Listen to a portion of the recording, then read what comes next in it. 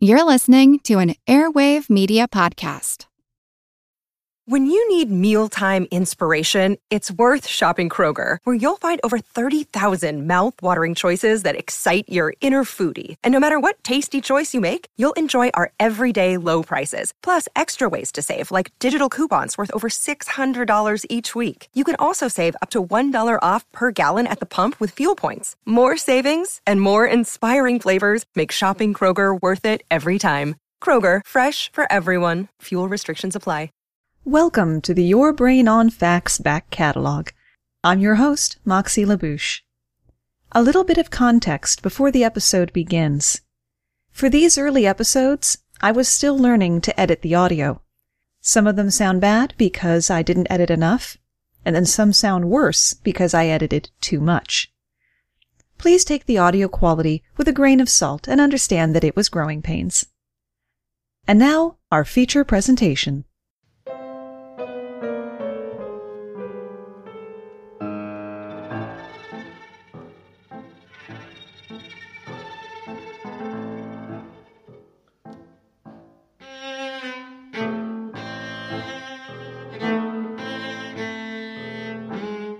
There exists a small deserted town which has been seized by eminent domain and condemned en masse by the state. Why would an entire town that once housed over 1,000 residents be shuttered? Because the ground under their feet was on fire. More accurately, the coal veins that ran under the town and through the surrounding region, as deep as 300 feet or 90 meters. This disaster wasn't in some far-flung corner of the globe, but less than an hour and a half from the Pennsylvania state capital of Harrisburg. A fire in a coal mine spread through the rich seams of anthracite, and the resulting fire has burned continuously since May 27, 1962. At its current rate, it could continue to burn for over 250 years. Equidistant to Washington, D.C. and New York City, and in its 56th year, this calamity should be as common knowledge as any hurricane. But few people have ever heard of the town of Centralia or the other disasters on the program today. My name is Moxie, and this is Your Brain on Facts. As of the time of this recording, it's been 22 months that protesters have been physically trying to stop the Dakota Access Pipeline from endangering the water supply of the Standing Rock Sioux tribe, to say nothing of desecrating hallowed grounds. A leak in the pipeline would have an immediate and catastrophic effect on people who already struggle with access to clean water. If it were to happen, it would hardly be the first ecological disaster inflicted on Native American communities by the behemoth chimera of industrialization and capitalism. 18 hours drive south-southwest and 4 decades in the past, the Navajo Nation was being poisoned not by errant oil, but radioactive waste. Shortly before dawn on July 16, 1979, a 20-foot breach formed in a wall of United Nuclear Corporation's Church Rock Uranium Mill waste disposal pond, and 1,100 tons of solid radioactive mill waste and approximately 93 million gallons of acidic radioactive waste solution flowed into Pipeline Arroyo, a tributary of the Poroco River, which local residents, mostly Navajos, used for irrigation and watering livestock. The waste solution, or tailings as it's called in the mining industry, had a pH of 1.2 and contained radioactive uranium, thorium, radium, polonium, metals including cadmium, aluminum, magnesium, manganese, molybdenum, nickel, selenium, sodium, vanadium, zinc, iron, lead, and high concentrations of sulfates. A temporary dike was erected within a few hours, but by then the contamination had flowed 80 miles through Gallup, New Mexico, and as far as Navajo County, Arizona. The flood backed up sewers, affected nearby aquifers, and left stagnating, contaminated pools on the riverside. The Indian Health Service and the Environmental Improvement Division of New Mexico tried to warn residents of the danger over the radio and with signs, but many Navajo in the area didn't speak English or couldn't read and were unaware of the dangers of the radiation. Representatives of United Nuclear Corporation were dispatched to warn Navajo-speaking residents downstream in accordance with the state contingency plan, but not until days later. The Navajo Nation asked the governor of New Mexico to request disaster assistance from the U.S. government and have the site declared a disaster area, but the governor refused. This greatly limited disaster relief assistance available to the Navajo Nation.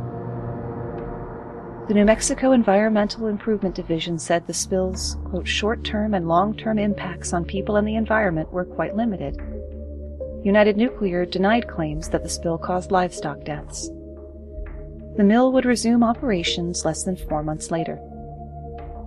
This further contaminated the groundwater and resulted in the mill site's placement on the EPA's National Priorities List in 1983. United Nuclear made a $500,000 out-of-court settlement with the Navajo Nation a year after the spill. In terms of the amount of radioactivity released, the accident was larger in magnitude than that of 3 Mile Island the same year, but received less media coverage, likely because it occurred in a lightly populated rural area. Some suggest there were elements of class and racism to that neglect as well, since it affected primarily poor Native Americans. The Nuclear Regulatory Commission itself said, quote, "The event was more significant from an environmental perspective than from a human one, and thus it does not consider Church Rock to be the larger incident." Americans tend to think of Canada as a quiet, polite, clean place where bad things simply don't happen. That's because they don't know about the explosion that rocked Halifax, Nova Scotia in 1917, killing 2,000, injuring 9,000 more, and releasing the energy equivalent of roughly 2.9 kilotons of TNT, or 12,000 gigajoules, 1/4 the magnitude of the little boy atomic bomb dropped on Hiroshima. And all of it could have been avoided if everyone had stayed in their own lane. The large deep-water harbor of Halifax was the closest North American port to Europe, making it essential for shipping supplies for both combat and humanitarian aid during World War I. Ships would shelter overnight in Bedford Basin before setting out across the dangerous North Atlantic. At its narrowest point, the harbor was less than 1/3 of a mile or half a kilometer across, requiring incoming ships to travel very strictly on the east side and outgoing ships on the west side. The harbor was also strung with anti-submarine nets each evening. If a ship didn't make it into the bay before this curfew, it would have to spend the night in open water. The French cargo ship, the Mont Blanc, was one such ship. Its hold was loaded with 2,000 tons of high explosives, and it carried over 2,000 barrels of highly flammable benzene on its deck. But it flew no warning flags. There was a war on, after all, and that rule had been obviated to avoid making supply ships easy targets for the enemy. The Mont Blanc was anxious to get into the bay, while inside, a Norwegian freighter, the IMO, was anxious to leave, having been delayed a day by refueling. As the IMO set out, it passed the U.S. Clara, which was traveling in the wrong lane, forcing the IMO to also move into the oncoming lane to avoid collision. The Clara was followed by a tugboat with 2 barges, precluding the IMO from correcting course. This put the IMO directly in the path of the Mont Blanc, as both reached the narrowest part of the harbor. The Mont Blanc sounded its whistle to order the IMO back to its proper channel. The IMO whistled back that it would hold its present course. At the last moment, the Mont Blanc tried to turn sharply, while the IMO threw its engines into reverse, which caused its bow to turn in front of the Mont Blanc. Collision was now inevitable. Sparks from the collision ignited the barrels of benzene on the deck of the Mont Blanc, which had toppled in the crash. As the fire spread uncontrollably, the crew abandoned ship, and the vessel began to drift toward the city. Unaware of how serious the situation was, people on the shore gathered to gawk. No one could hear the fleeing sailors screaming at them that the ship was about to explode. A nearby vessel sent crewmen on a small boat to try to help. The tugboat that the IMO had dodged returned in hopes of pulling the burning ship back out into the water and away from the wooden pier. But there was no time. The center of the explosion saw temperatures 9,000 degrees Fahrenheit, 5,000 degrees Celsius, and pressures of thousands of atmospheres at the moment of detonation. White-hot shards of iron fell down upon Halifax and across the harbor in Dartmouth.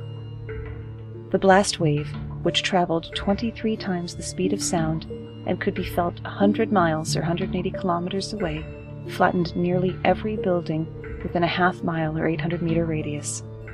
Larger brick buildings like the Acadia Sugar Refinery collapsed, killing those inside. Pieces of the Mont Blanc were recovered, more than 3 miles or 5 kilometers away. The shank of her anchor, weighing half a ton, landed 2 miles or 3 kilometers away. Smaller fires started throughout the city, owing to lamps and stoves knocked over by the blast wave. The explosion was so massive that the seafloor was momentarily exposed. When the water surged back, the tsunami it created tossed ships aground, including the IMO, and wiped out the entire community of Mi'kmaq First Nation who lived on the far side of the harbor. 16,000 died instantly, and around 300 died soon after from their injuries. The death toll could have been higher had it not been for rail dispatcher Patrick Coleman, operating at the yard near the pier where the explosion occurred. He and a co-worker learned of the dangerous cargo aboard the burning Mont Blanc and began to flee.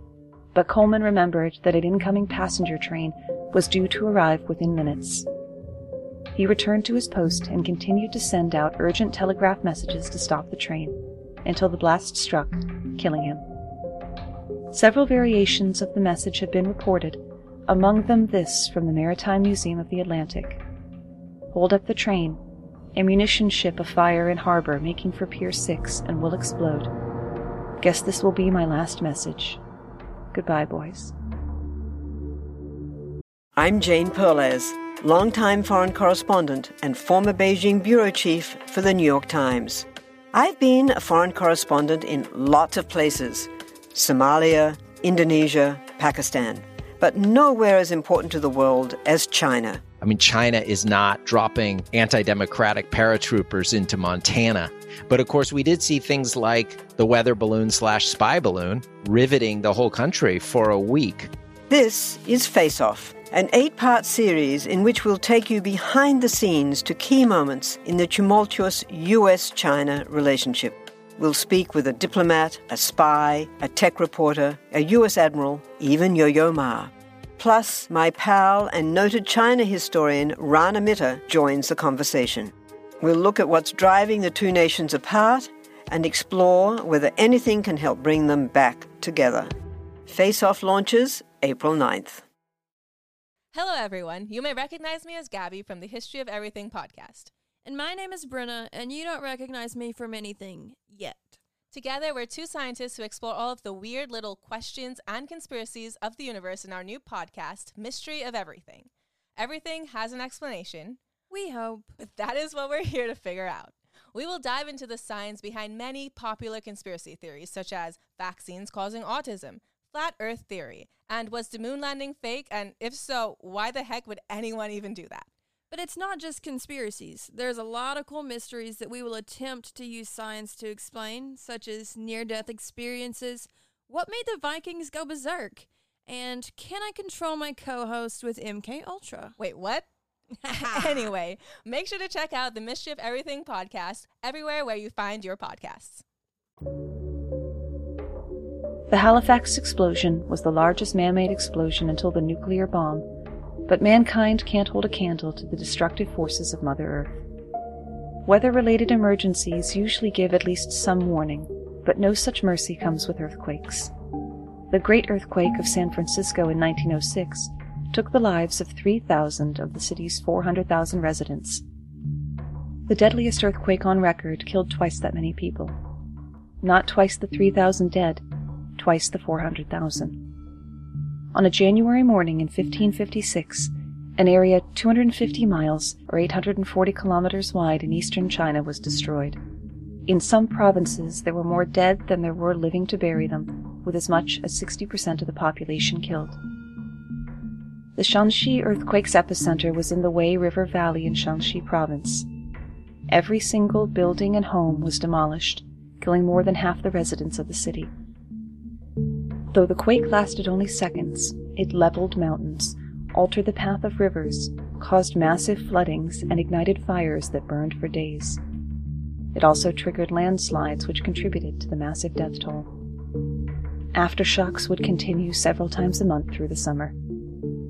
The cost of damage done by the earthquake is impossible to measure in modern times. The death toll, however, has traditionally been given as 820,000 to 830,000 people, although some sources claim that it may be as high as 1 million. One reason for the high death toll was not only the population density of the region, but the way in which people made their homes. Like the Pueblo tribe of Native Americans, the people made their homes in caves called yaodongs. The cliffs in the region were comprised largely of loess, loosely compacted deposits of wind-blown sediment. It was easy to excavate, but also tragically brittle. This does not mean that people have avoided cave dwellings since the earthquake. Over 30 million Chinese people currently make their homes in caves, according to a recent report by the Los Angeles Times.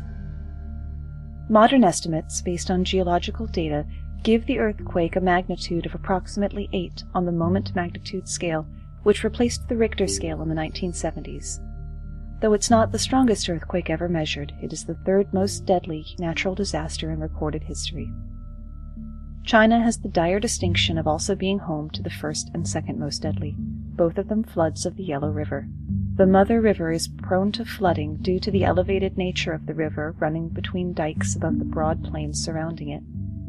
It is generally thought that the dikes of Huiyangkui in Henan Province broke in 1887. Owing to the low plains, the flood spread very quickly through northern China, covering an estimated 50,000 square miles or 130,000 square kilometers. 2 million were left homeless. The resulting pandemic and lack of basic essentials claimed as many lives as those lost directly to the flood. It was the worst flood in history until 1931. 2 years of drought, followed by the runoff of heavy winter snows and torrential spring rains, caused the Yellow River to flood again, this time killing as many as 4 million people between the event itself and the aftermath of deprivation and disease. While these floods have been well documented, another flood was actively suppressed by the government, only recently coming to public awareness. What may have been the deadliest structural failure of all time occurred in an era when the state quickly covered the scale of such catastrophes. Even in China, unless a person lived through it, they are unlikely to have heard of the Bangqiao Dam failure. On the night of August 8, 1975, a line of people frantically piled sandbags atop Henan Province's Bangqiao Dam. The worst storm ever recorded relentlessly battered the region. They were in a race with the rapidly rising Ru River to save the dam and the millions of people that lay sleeping downstream. No sooner had the rain stopped and a glimmer of hope began to shine than the equivalent of 280,000 Olympic-sized swimming pools burst through the crumbling dam, taking with it entire towns and as many as 171,000 lives. 11 million people would be displaced. The dam was completed in 1952 as part of a campaign to harness the Huai River and its tributaries after severe flooding in previous years, as well as to provide hydroelectricity. From the 50s to the 70s, about 87,000 reservoirs were built across the country. Over 100 dams and reservoirs would be built in Shui-Madian Prefecture alone. The campaign was held up as a national model to, quote, give primacy to water accumulation for irrigation when the Great Leap Forward began in 1958. The Great Leap Forward was a campaign led by Chairman Mao Zedong to transform the country from an agrarian economy into a socialist society through rapid industrialization and collectivization. It is widely considered to have caused the Great Chinese Famine, the death toll of which was 15 million people if you believe the Chinese government, and as many as 30 million if you believe scholars from other countries. Design and construction standards were not high, despite the government's enthusiasm. Cracks in the dam and sluice gates appeared after completion due to construction and engineering errors. They were repaired with advice from Soviet engineers, and the new design, dubbed the Iron Dam, was considered unbreakable. As is the formula for every Hollywood disaster movie, a scientist tried to warn the government. A hydrologist named Chen Xing counseled that an overbuilding of dams and reservoirs would raise the water table in Henan beyond safe levels and lead to problems greater than the one they were trying to solve. The dams also created reservoirs that claimed huge tracts of land previously reserved for flood diversion. During the storm, some requests to open the dam to relieve pressure were denied due to flooding downstream. Some requests never arrived at all due to communication failures. The government maintained that the weather was to blame for the dam's failure, owing to a typhoon colliding with a cold front, which caused what they dubbed to be a once-in-2,000-year rain. A year's worth of rain fell in 24 hours. 62 other dams failed during this same storm. When Banqiao Dam failed, the water released formed a wave 6 miles or 10 kilometers wide, rushing at over 30 miles or 50 kilometers per hour, and creating temporary lakes as large as 4,600 square miles or 12,000 square kilometers. Communications issues also plagued evacuation orders. Telegraphs failed, signal flares were misunderstood, telephones were rare, and some messengers were caught by the flood. A 2005 book compiled by the Archives Bureau of Sweeping County reports that more than 230,000 were carried away by the water, in which 18,869 died. After the flood, a summit of National Flood Prevention and Reservoir Security was held by the Department of Water Conservancy and Electricity at Shenzhou, and a nationwide reservoir security examination was performed. Chen Xing, the hydrologist who tried to warn them, was brought onto the project. From the most catastrophic dam failure, we travel west to the worst non-nuclear industrial accident. While people in the poorest neighborhoods of Bhopal in Madhya Pradesh, India slept, on December 2, 1984, a leak at the United Carbide India Limited pesticide plant exposed over 500,000 people to methyl isocyanate gas, or MIC, and other chemicals. The cause of the failure remains under debate. The Indian government and local activists argued that slack management and deferred maintenance created a situation where routine pipe maintenance caused a backflow of water into an MIC tank, triggering the disaster. Union Carbide Corporation contends water entered the tank through an act of sabotage. Though the citizens were caught unaware, the same should not be said for Union Carbide. A number of safety incidents had occurred since the plant opened. In 1976, 2 local trade unions complained of pollution within the plant. In 1981, a worker was accidentally splashed with phosgene and died 72 hours later from inhaling the gas. In January 1982, a phosgene leak exposed 24 workers, all of whom were admitted to the hospital, none of whom had been ordered to wear protective masks. 1 month later, in February, an MIC leak affected 18 workers. Twice in 1982, chemical engineers were injured by liquid MIC, one of whom suffered burns to 30% of his body. During 1983 and 84, there were leaks of MIC, chlorine, monomethylamine, phosgene, and carbon tetrachloride, sometimes in combination. Prior to the leak, many of the plant's MIC-related safety systems were not functioning. Valves and lines were in poor condition. Several vent gas scrubbers had been out of service, as well as the steam boiler intended to clean the pipes. By whatever means, water got into one of the MIC holding tanks, which began an unstoppable exothermic reaction, accelerated by contaminants, high temperature, and the presence of iron from corroding pipes. The pressure in the tank doubled in half an hour, though engineers assumed it was a faulty gauge. It took 75 minutes for the first leak to be found, and even longer before anything was done, because it was time for the engineers' 15-minute tea break.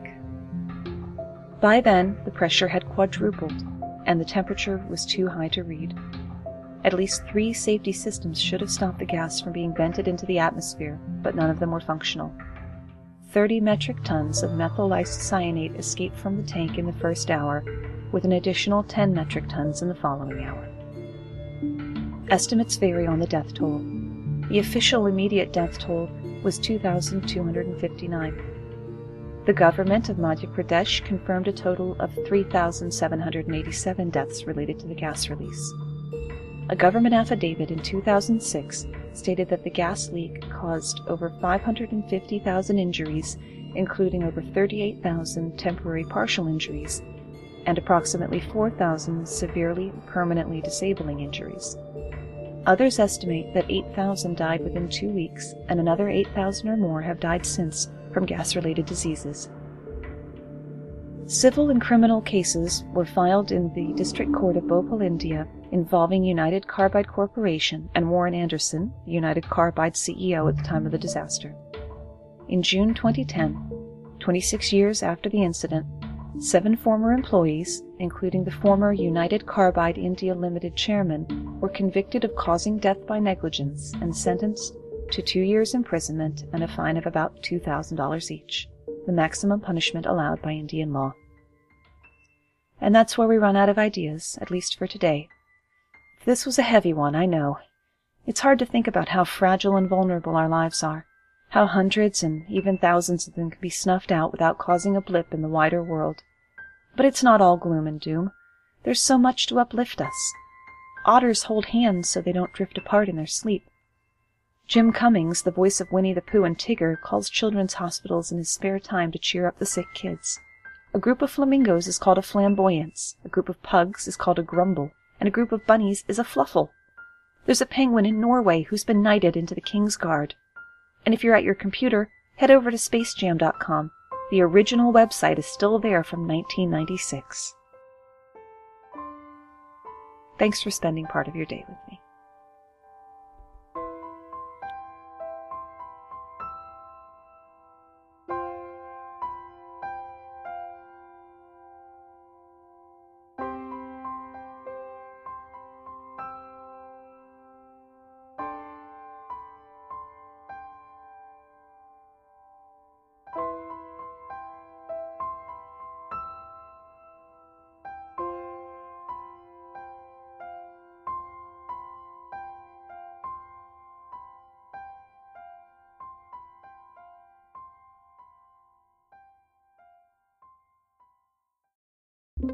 Get ready to geek out.